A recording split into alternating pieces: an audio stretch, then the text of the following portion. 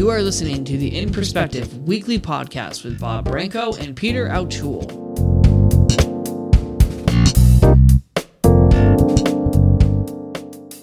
Hello, everyone. Welcome once again to In Perspective. My name is Bob Branco, and this is episode 278. With us today, we have our good friend and colleague and co-host, Peter O'Toole. What's going on today, Peter? So yesterday, the high in Columbia was 82 degrees. Today, the high is 60. So that's what's happening. That's what's happening here. We got in the 70s today. It might not get out of the 50s tomorrow. That's likely the same front. It is. And so October is here, obviously. So welcome to fall. Thank you. And today's date is October 7th, 2022. Before we continue with our special guests, let me thank those people who make it possible for In Perspective to be available to the public. We start out, of course, with Raymond Gay, our producer. Tom and Lynn from Rosie's Place chat line. Thank you very much for airing our programs on Bulletin Board 15. I want to thank our media outlets for airing the show when they can. Thank you. And also Jacqueline Sylvia, our website designer, for archiving In Perspective programs on my website, which is www.brancoevents.com. And I also want to give a shout out today to a faithful listener. I want to say hi to Trish Hubschman. Oh. Trish, thank you very much for listening to the program. We appreciate that very, very much. Today we have with us Leonard Tuchiner. He is an author, and the name of his book is called Merlin the Magic Turtle, Story of Love and Justice. He's here to talk about that book today. First of all, welcome to In Perspective as a guest. Thank you. Thank you. So Leonard, before we talk about your book, let's talk a little about who you were before you started writing. So tell us a little about yourself, what you were doing before you were an author. Well, I was a rehabilitation counselor. Actually, I was a regular counselor, and I did that for different agencies. And finally, I was in private practice. And I did that for about 20 years or so, or well, more than that. 60 years altogether. Beg pardon? 60 years altogether. Yeah, 60 years altogether. And I really hadn't done any writing until around 60 or 65, something like that. Well, I did some writing, some clinical writing. You know, I would write about case notes and reports and stuff like that. But did you say 60 years? You sound very young, Leonard. Tell him how old you are. I'm 82. Yeah, I never would have known that. Now, did you work for a state agency? I did for about 2.5 years, and I got out because what we were doing, well, I learned how to play the game, which was statistics, and I really excelled at that. And I didn't like what I was doing, so I left that to do something I liked a little better. And then I worked for an agency called the Jewish Vocational Agency, where I was a work evaluator, a counselor,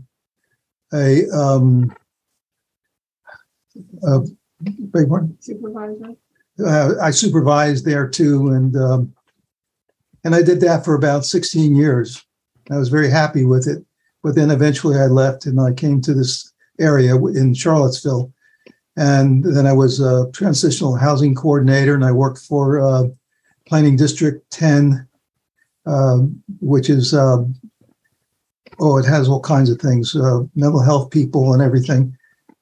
And then I just went full-time doing straight counseling. And then at about 60 or something like that, I started to write, and I got serious about it as I wrote. And I joined a critique group, and I learned how to write poetry, and the rest is history. So what types of people did you counsel, and what kind of counseling did you do? People with emotional issues, with like anxiety, depression, ADHD, you name it, including schizophrenics, by the way. That's when I was working for the Beautificational Service. So, and so the main character in the book is coincidentally named Leonard, yes. And is a social worker. So how much of this book do you think is autobiographical, or another way of framing the question is, how much of this story is real life for you? Well, they say write about what you know. And although I am not exactly Leonard in there, everything that is experienced in the book, I knew something about. Leonard knew something about.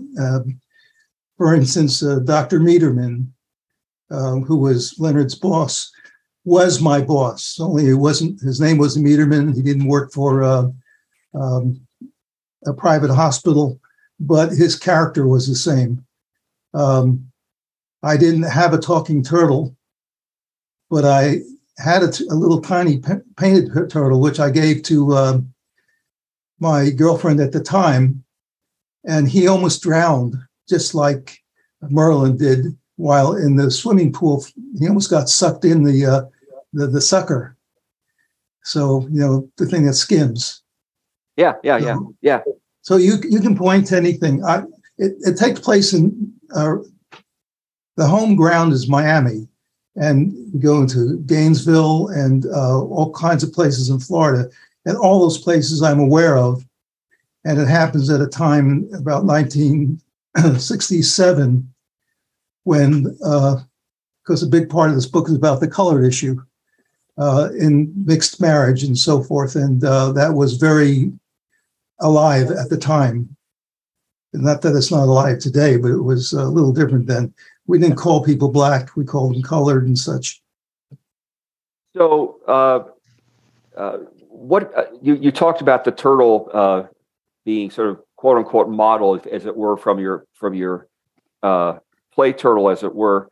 I was going to ask you why you didn't choose another animal to be the talking turtle, like a talking, I don't know, aardvark or something. But I gather you knew about turtles. Yeah, well, I would have used an aardvark. That was a good idea, but I wouldn't be writing about what I knew. Yeah, no, of course. So, what gave you the idea of having a turtle that actually talked? Because that's an important part of the story. Why would that turtle talk? Well, it's a good way to get a new perspective on things, to have a consciousness that is perceiving humanity from its own point of view. And it's a ploy that I've used in a lot of things that I've written. I've had talking turtles, I've talked to gnomes, I've talked to septic gnomes, I've talked to mice, I've talked to a whole lot of different animals, and I've talked to vegetables too. So does that answer your question? Talking turnips, perhaps, right? Never, Yeah. Turnips should be good for something, I suppose. Or talking tomatoes. It has all kinds of potential. But talking Brussels sprouts. Talking Brussels sprouts. Yeah. I had a turnip. Go ahead, I'm sorry. Yeah. You had a what? I had a talking turnip. I wrote about a talking turnip. Did you? Okay. All right. Well, Ivan. So the book opens. The hero, as it were, was fishing, and runs into this, saves the turtle's life actually from drowning. And one of the things that interested me is two things about the turtle. One, of course, is sort of the comments he makes, which are sort of it has sort of a snarky feel to them, and sort of a commentary of what's going on around him. He's a very astute talking turtle. He doesn't say very many stupid things. He's always commenting on what's going around. But one of the things that interested me was the way the turtle is accommodated. Right? There's so many things the turtle needs to be. Once everybody acknowledges the fact that he can talk, and it's not a ventriloquist's trick, which happens quite often, they have to make adjustments. And so how, for example, can a turtle talk on the telephone and all kinds of other things? how did you sort of think through all those things about, how a turtle does certain things, and how do you accommodate an environment so a turtle can function properly, talking or not? Well, it has something to do with the way I write. I don't have a full story in mind when I start writing. And so as I write, it unfolds. And then there's certain needs that I didn't perceive, I didn't anticipate. And communicating over distance in my absence and for other reasons needed a way for the turtle to be able to talk on a telephone. So I went ahead and invented it in my mind. Plus the fact, in my former life as a sighted person, I did a lot of stuff, a lot of handicraft stuff, like I built 2 boats and stuff like that. So I can think that way. But it's not just the phone, of course. The turtle, how do you accommodate a turtle to live in a house and to swim in a pool and to get to the pool so that he's not seen? And all that kind of stuff I thought was really interesting and well done about how do you make accommodations to make a turtle's environment turtle fun and enemy proof as much as possible. I thought that was really interesting. Yeah. Well, by the way, the canals that I used to kayak down those canals in Miami, which are all over the place. And this one was about 2 blocks from my house. So it was easy to think about, the turtle in that way. But anyway, it was just a side issue. Sure. So Leonard and the turtle are, living their lives, and they've gotten used to each other, and they've figured out how to address a nosy neighbor and all this other stuff that's going on. And Leonard has his own sets of troubles, which you write about in the book, and then he runs into Kira. Talk about who Kira was. Well, Leonard had an accident on a motorcycle, and his wife at the time was riding on the back of it. And Leonard was really banged up, and part of the book is about looking for his wife because, well, that's a long story. But what was the question again? Kira. Oh, Kira. Yeah, Kira. So Kira took care of Leonard while he was recuperating. She was his nurse. And there was about 2 years in which Leonard, I guess, was suffering from traumatic stress syndrome, and he was trying to adjust and find out where he was and who he was. And the turtle was one way of getting him to express that. And he ran into Kira again as he was trying to look down the records of his wife,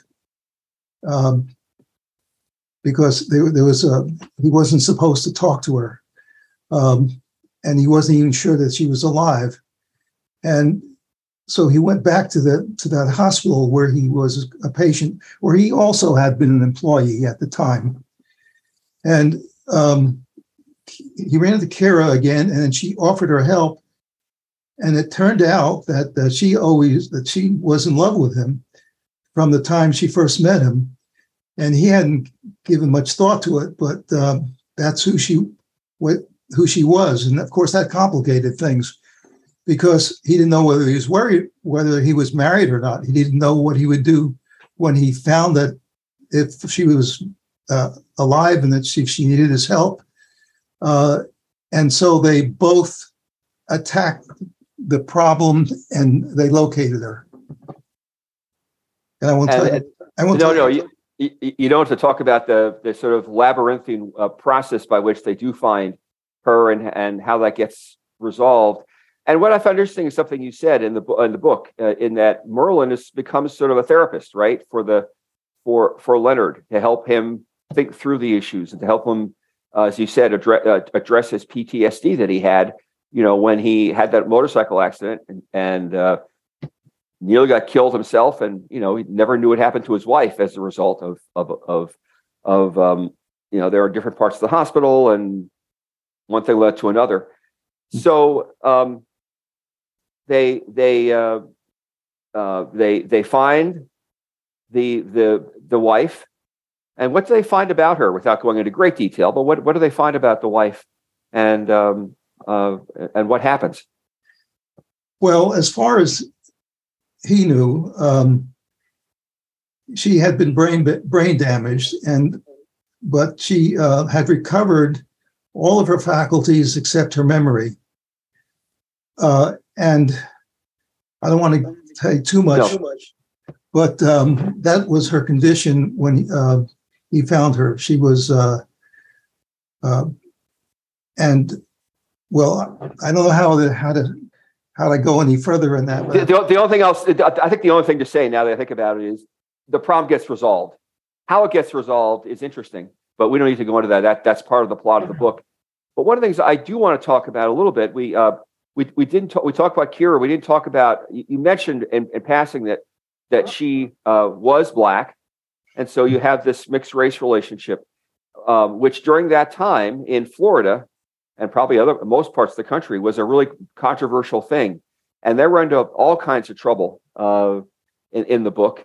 And there's a lot in the book about how things were back then and how people sort of reacted to the fact that there are certain hotels, for example, that African Americans or colored people, as they were called back then, and sometimes much worse, weren't welcomed. And there's a whole conversation, and Leonard has a lot to learn about how that all worked. And I thought that the way that whole thing was handled was interesting. What were your sort of reactions to all of that as you were writing it?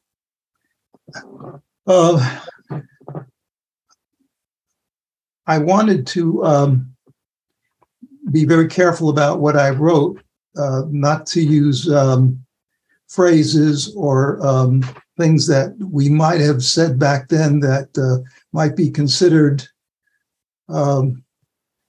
gauche today, in today's world.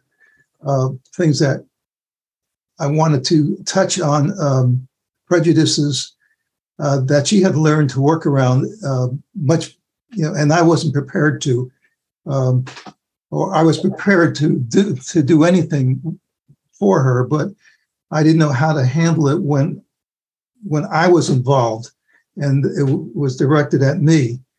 There was one incident where once the person was very nice to me, but I didn't tell him that I had my girlfriend in the car, and when she came there and she was Black, he slammed the door in our face.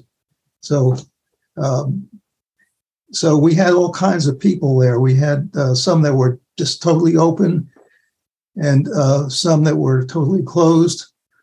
And but Kira was able to handle it all, and that's sort of the way it was back then. That African Americans had to learn to address a hostile environment, and Leonard had a lot to learn to support her in addressing that. Of course, it's still the same today, but not nearly as dramatic as it was back then, it seems to me. But that's I'm editorializing at the moment. But that's sort of the way I sort of see things. I agree. That Peter. Yeah. But so and of course there is one scene that's kind of scary, where it's much worse than just being ignored or ridiculed or having a door being slammed in their face. They get attacked by people that aren't very nice, and then when they fend off the attackers, they call the police. There's the question of who will the police believe, right? And that sometimes things haven't changed very much in that arena either. The police ultimately believed Leonard and the Black person, but it wasn't clear for quite a while that they would be believed, and that was kind of dicey. Yeah. But that's the way things were, as I understand those times, where the police were even when the evidence was pointing towards that the white people did the wrong thing, the police often didn't want to go down that direction. And that was kind of I thought that was well done. And fortunately, let's just say, fortunately, Leonard had karate experience. We'll leave it at that. We'll leave it at that. So, let's go back to Merlin, by the way, which is Merlyn, not I-N. But unlike the magician and King Arthur. That's right, or as well. But Merlyn, the Magic Turtle, is the title of the book. And so Merlin has a history. He just doesn't appear in the swamp. He has a back history. And so talk a little bit about that, his back history. But that's the balance of the book. So where was Merlin before Leonard found him in the swamp?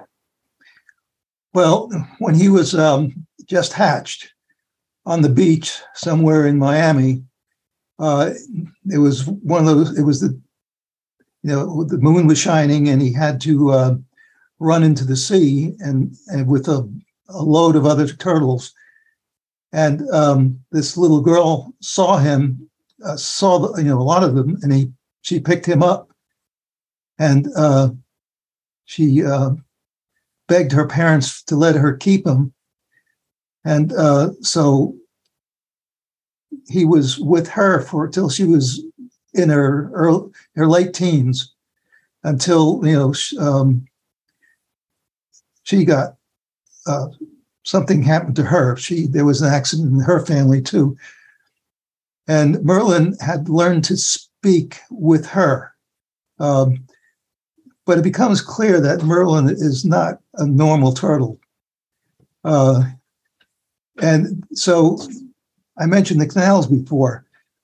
She was living with the girl. Her name is Angela, I think. Yep. Yeah. And so all of a sudden there was one day that nobody came home. Of course, he could hear the neighbors speaking, and then he learned that they weren't coming home because they had an accident, and he didn't know whether anybody had survived or not, but he did hear them saying that the girl had been taken off to the hospital. So he got out through the screen of where the swimming pool was. It was screened in, and he made his way to the canal, and he swam down the canal to the mango swamps.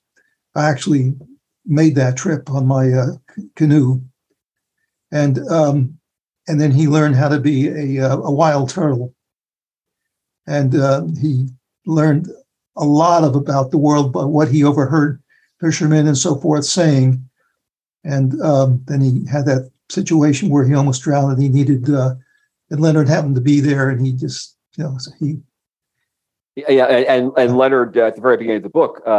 Leonard, turtle needs to be saved and talks, and Leonard doesn't know what to make of this talking turtle, and that's how the whole book starts. You talk? What do you mean you talk? I can talk. Just like there's all kinds of snarkiness goes back and forth, but that's how the book starts. So once the problem of his wife being resolved, Merlin wants to be reunited with Angela. Right. And so that's the balance of the book about how that happens. And without Kira, of course, this would not have been possible at all. And the rest of the book talks about how that reuniting takes place and how Angela's life changes for the better once Merlin is back in her, whatever the right word is. Ownership isn't quite the right word, but they become friends back in her life. And then the issue becomes what happens to Angela, because Angela's caretaker has her own medical issues, and which prompts a question. There is a court hearing to talk about how Angela is ready to be adopted, I guess is the right word. And that court hearing that you write about, talking about Leonard toward the end of the book, is very, very lifelike to me. And I'm wondering if you had experiences in your life doing that kind of stuff, going to court, because that was one of the more lifelike parts of the book to me, was that whole court hearing. You know the section I'm talking about? Yes. So is that something you knew about or experienced yourself, or how you were able to construct that scene? Well, I was a vocational expert. That's the title. And I would be called upon occasionally to go into court and give testimony as to whether a person was able to work or not.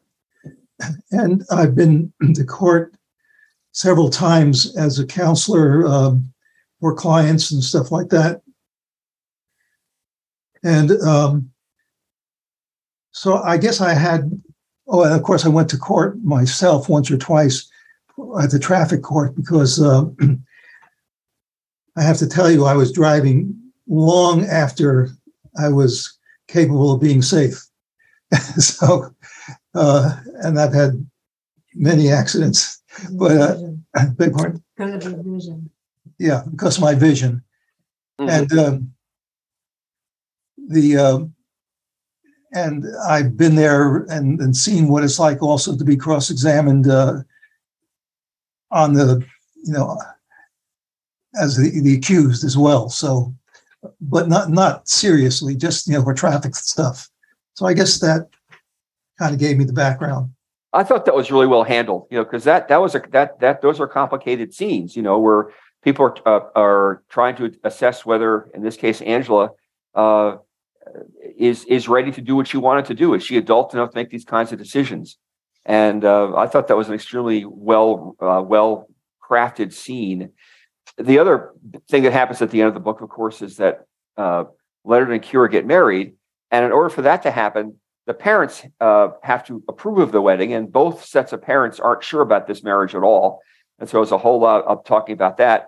And then they meet these white Jewish parents and these African American Baptist parents meet, and the tensions they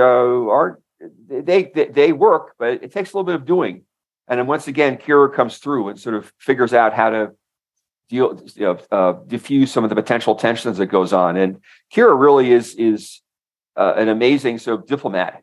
And that's the way a lot of African Americans had to be at that time, and I think still do to a large extent. And all of us who are minorities have to as well if we're going to be successful. I was going to say, blind people are used to this too. Exactly. This form of culture. It's exactly the same kind of dynamic, I think. Any reactions to any of that, Leonard? Yeah. You spilled the beans about we got married. Oh, well, sorry.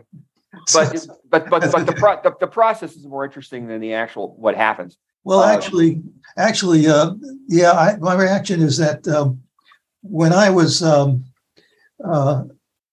about 21 or 22, I met a shiksa, that means a non-Jewish girl, and I did marry her. She's my first wife. Diane is my second wife. I've been married to Diane a lot longer than I was to Una. And my mother had those reactions that I wrote about. And I had to find some way of getting over it, which I did. But my wife, they had no problem with that at all. So, yeah. Yeah, no, it is and I sort of wanted to talk about one of the things that really struck me about Merlin, especially, was, and I mentioned the word more than once, the issue of accommodations. And I couldn't help thinking about sort of disability in this whole component. I mean, you have this turtle who doesn't have a disability, but has this sort of unique talent and has to be accommodated. It's not just the phone. There are all kinds of other things that had to be done. And what I found really intriguing was sort of the conversations that Leonard and the turtle had about, okay, how do we do this? And it was sort of good accommodations conversation. Leonard didn't assume what Merlin needed. Leonard usually asked the turtle, right? How can we make this work? Here's what I'm thinking. What do you think? And Merlin sometimes gave snarky responses, but they always seemed to be able to work things out. And the other sort of piece of this that interested me was you have this sort of unique person or unique turtle, as it were, and you have all these people who don't quite know how to handle this unique person. And I couldn't help but think this is sort of what happens to people with disabilities, but also other groups as well to a lesser extent, where, all of a sudden we're blind people and they're friends of ours who are sighted, who know that we're blind and handle it well. But then there are other folks who we have to figure out how do we address people who are clueless, or who are partially clueless, or who are sort of clueless. And sometimes friends can help, and sometimes they can't. I thought that whole dynamic was written quite effectively in the book. Where Merlin is, what do you do with this talking turtle? And people don't know what to make of this talking turtle. Is this real? Is this a real turtle, or is this a fake turtle? And is he really talking? And how does he do it? And I just thought that whole thing was really interesting. And how much did your disability play into all of that, if at all? That's what I was just thinking. I wonder whether I was affected by that at all.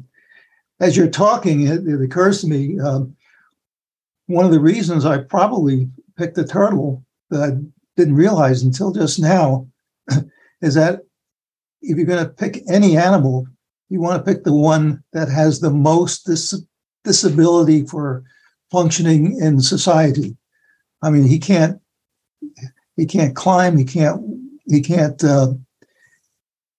well, in the water he can do just about anything, but you really have to use your mind to work out things. But I guess one of the reasons I don't think that it affected that the handicap thing really came to my mind is that I spent a good part of my life denying that I had anything wrong. That at the same time, I knew I needed aids. I couldn't see the blackboard, et cetera, et cetera. But I found ways around it, and I found like driving when I really shouldn't have, and that sort of thing. So, but I think from sort of listening to you talk that sort of influenced the way you drew the character of Merlin, right? Because Merlin knew he was quite capable of doing certain things. He couldn't quite climb things, but he could figure out ways of climbing things more effectively, right? And those are the kinds of things that we all do. We find life hacks to address our disability, or to address the way we don't function as well as we want to in society. We find ways of sort of working around it. Sometimes they're illegal, and sometimes they're less so, and sometimes they're controversial, and sometimes they're not. And I just thought a lot about that as I was reading this, about Merlin, and how, so how did Leonard react, and then how did Kira react, and how did the later on, how did the psychiatrist react, and how did and who do you tell? Do you tell the neighbor? And if so, how do you tell the neighbor? All this kind of stuff just struck me as really fascinating, sort of disability education, as it were. And I whether or not you wrote it that way deliberately, I thought it's a very interesting way of sort of viewing disability. Well, thank you. As I say, I didn't have a plan in mind. That the plan worked itself out. So, Leonard, before we turn our program over to our participants, where can we find the book, your book? Well, you can find it at Amazon by its name, and you can get a lot of other information from there too. But I have a URL that you can, that if I noticed that Leonora is there, and this is the URL that where the book is to be found. Okay. www.dldbooks.com/Tuchner. That's TUCHYNER/. And if somebody wants to and they can't, and that's not enough information, they can contact me by email. And my email is Tuchner, that's TUCHYNER 5 at AOL.com, or the same beginning, but also on the Gmail account as well. And what is the complete title of the book? The what? The complete title of the book. Oh, Merlin the Magic Turtle. What's the rest? A Story of Love and Justice. A story of love and justice. And those are both powerful themes throughout the book. Love, of course, and justice. Mm-hmm. So are we time to do questions, Bob? Yes. All right. So go ahead. Why don't we start that process? Ray, do we have any raised hands at the moment? Marsha. And somebody I can't. Hello, Ray. Yes, the voice assistant says encounter an error, period. Do we have any raised hands at the moment? Oh, Hold on. Ray, where are you? She's on. Ray seems disappeared. This is Marcia. My hand is raised. Can I just jump in? Yeah, go ahead, Marcia. Yeah, go right ahead, Marcia. Yeah. Marcia Wick. I'm going to pull Leonard's leg because I'm in one of his writing groups. And so I often have the pleasure of reading his pieces, and he often animates animals or bugs or rodents. And, he has a very clever, imaginative mind. I don't write like that at all. But when I applaud his imagination, he'll often say to me, I didn't make that up. It all happened for real. So I just love his mind, and I applaud your finishing your book, Leonard. Good job. thank you. Next up is phone number ending in 125. Phone number. Hi, this is Sally. Hey, Sally. Hi, Sally. I'm also a member of the same critique group Marcia is, and I also love Leonard's writing. I just have a question. I'm reading Merlin now, and perhaps this is addressed in the book, but if it is, I haven't reached it yet. Why the variant spelling for Merlin's name? Why L-Y-N instead of the more common L-I-N? Just came out that no plan, just came out that way. Magician. Yeah. Right, but the question is sort of an interesting one, right? The typical Merlin is Merlin, and Leonard, you spelled it with a Y, Lyn, and it's sort of a unique take.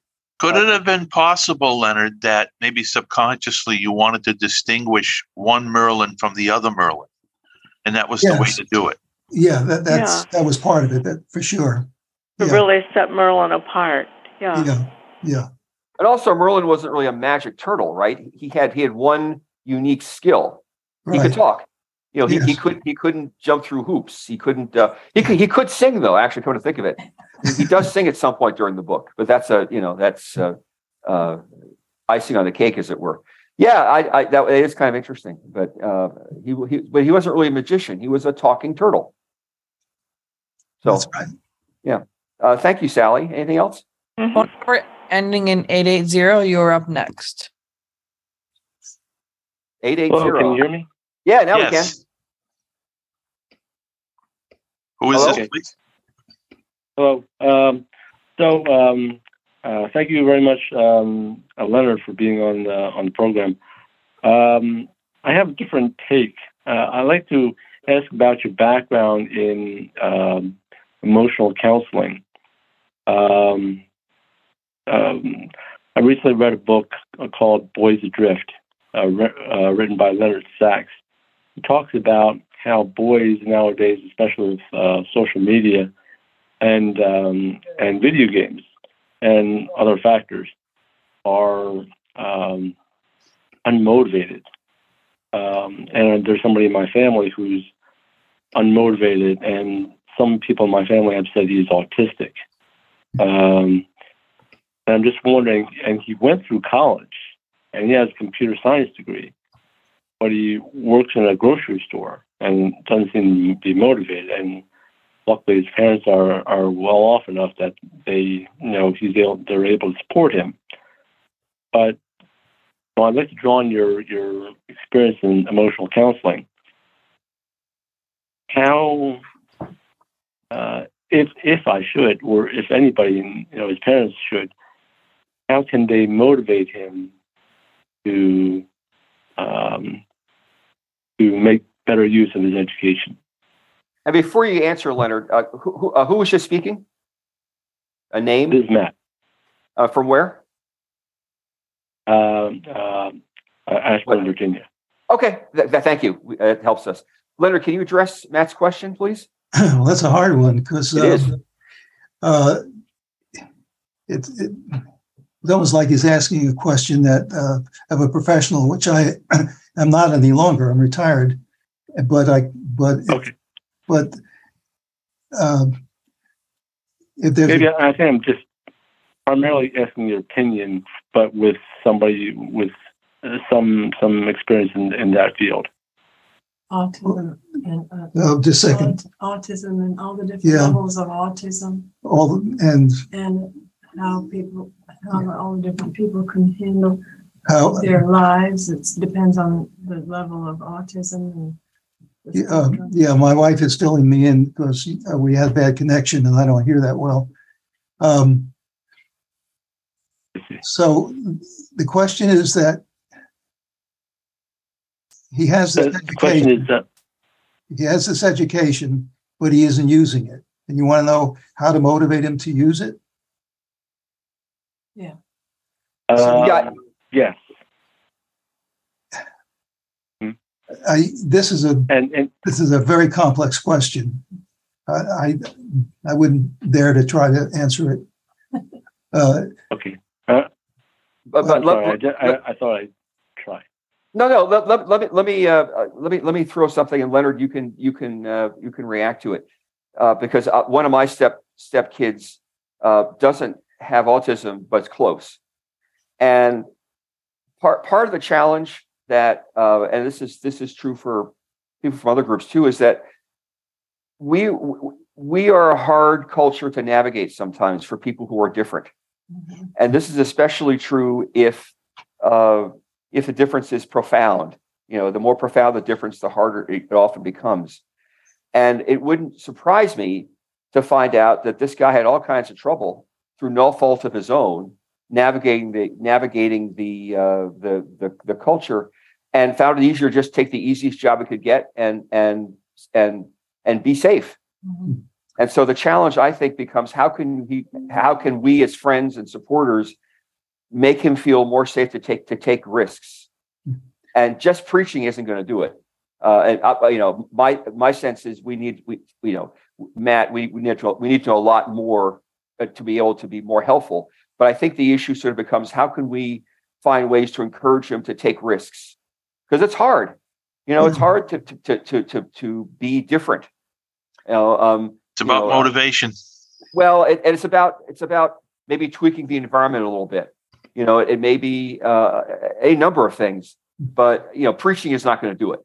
Time and also time. Yeah, it takes time too. It takes time.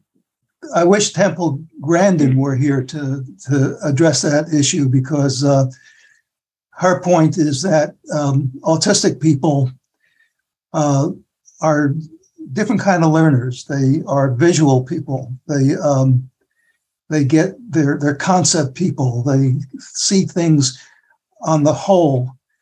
And when you bring it down to our level, or the level where English is so important, and seeing things as we do, and the whole educational scheme is geared to the way we, I want to say we, who are not autistic, generally follow. So the environment is not really set up for them to compete in, and yet their abilities may be superior in many ways to the general abilities.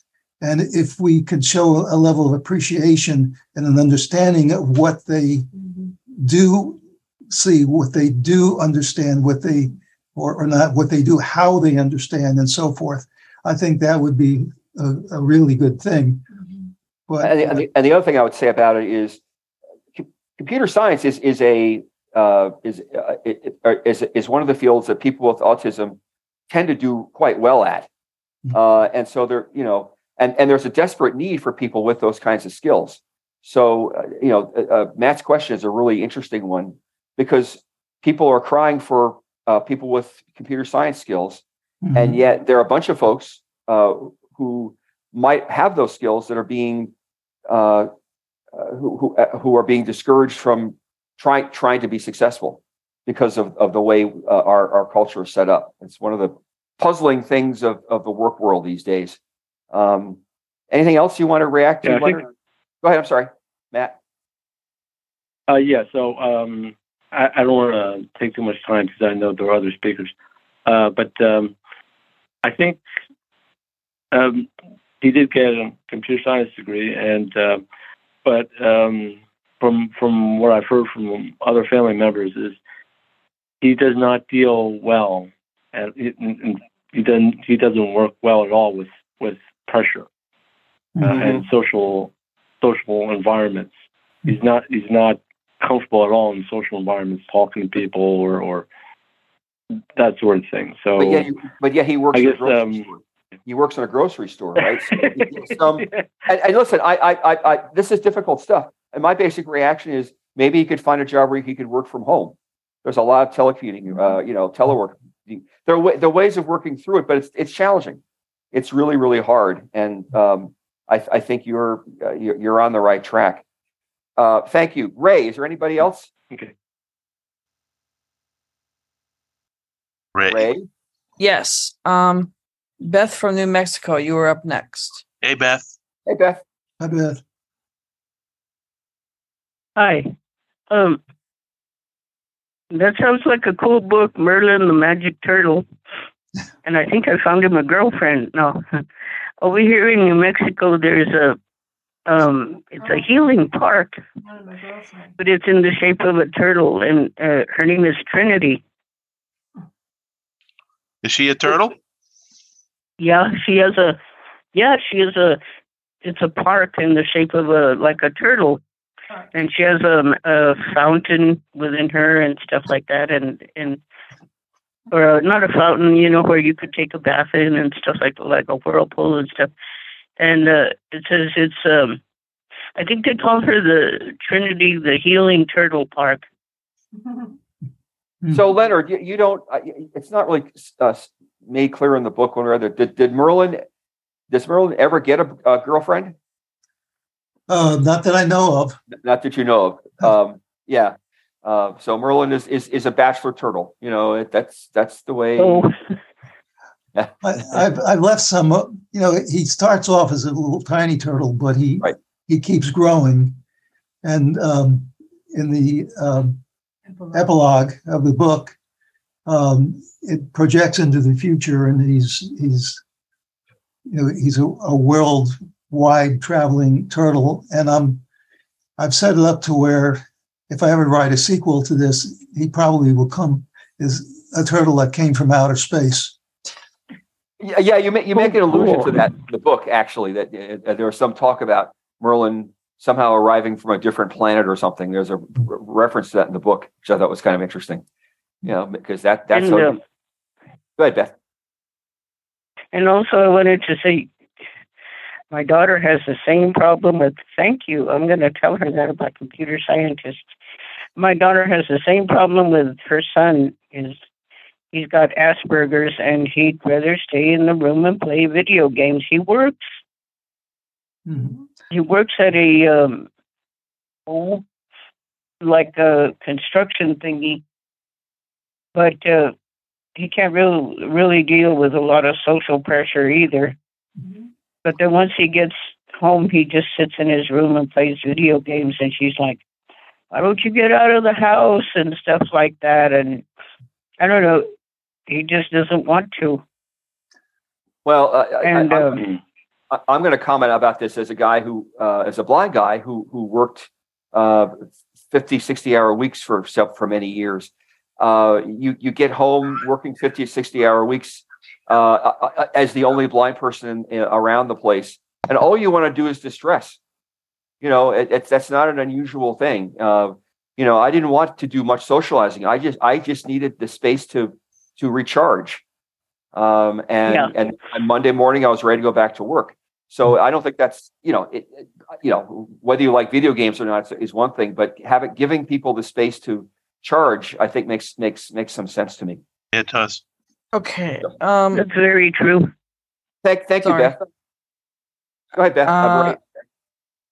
Okay, so I believe it's Alice, phone number ending in 878. That's next. And then Marlene is after her. Alice. Thank you. Thank you, Ray and Peter. And of course, like Marcia and Sally, I am also in one of Leonard's 3 critique groups, which he moderates, facilitates for Behind Our Eyes each month, besides the one that he does locally face-to-face with people there in the Charlottesville area. And of course, we're so grateful to Leonard for all of that effort that he puts forth. But a frequent comment at our group that has met for well over 6 years now, consistently each month, is how versatile Leonard's writing is. And he writes in a number of genres, and within those genres, such a wide variety of topics. And so my question for Leonard is, of that great versatility of your writing, did you enjoy writing this particular book more? Was it more satisfying than others, or which of those types of writing that you do brings you the most satisfaction as a writer? All of them. It depends. The story I'm working on at the time is what I'm involved in, and that's enjoyable. Although to write a book 500 and some as long like Merlin is, the situations this book really includes a lot of different stories of different people in different situations, and so that really kept my interest. How many books have you written, Leonard? Well, I've published just one other one, The poetry book. A poetry book. I have completed about 2 or 3 others, but I just did it for my family. And otherwise, I'm not really big about publishing or selling my stuff. It's just the way it is. But let's see. I don't really know why. So, yeah. Well, as all of us authors know, marketing a book is the hardest part of the whole process, and very much so. And sometimes just the writing and getting it in some kind of form that you're proud of is all that's important. All right. So next up we have Marlene, right? I think Marlene, and then Deanna, you're next. If we don't get to you before the program ends, if you don't mind, hang on afterwards, we'll get to Deanna's okay. Deanna after that. Marlene. Hi. Do you have a time to read a small part of the book, small passage, or have your wife? But you have to be louder. Yeah. Oh, okay. Do we ask them if we have time? Well, we'll start with.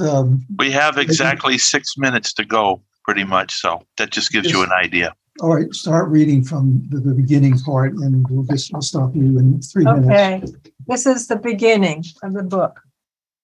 I met Merlin, in the summer of 1968 while fishing alone in a homemade fold boat. I happened to be in the middle of a South Florida coastal mangrove swamp. I was going for mangrove snappers, but they weren't interested. However, the mosquitoes were interested in me. I'm not sure, but I think they were drawn to the repellent I sported for the occasion. Strangely enough, I heard a small voice just outside my little craft. You might imagine that I was a bit startled.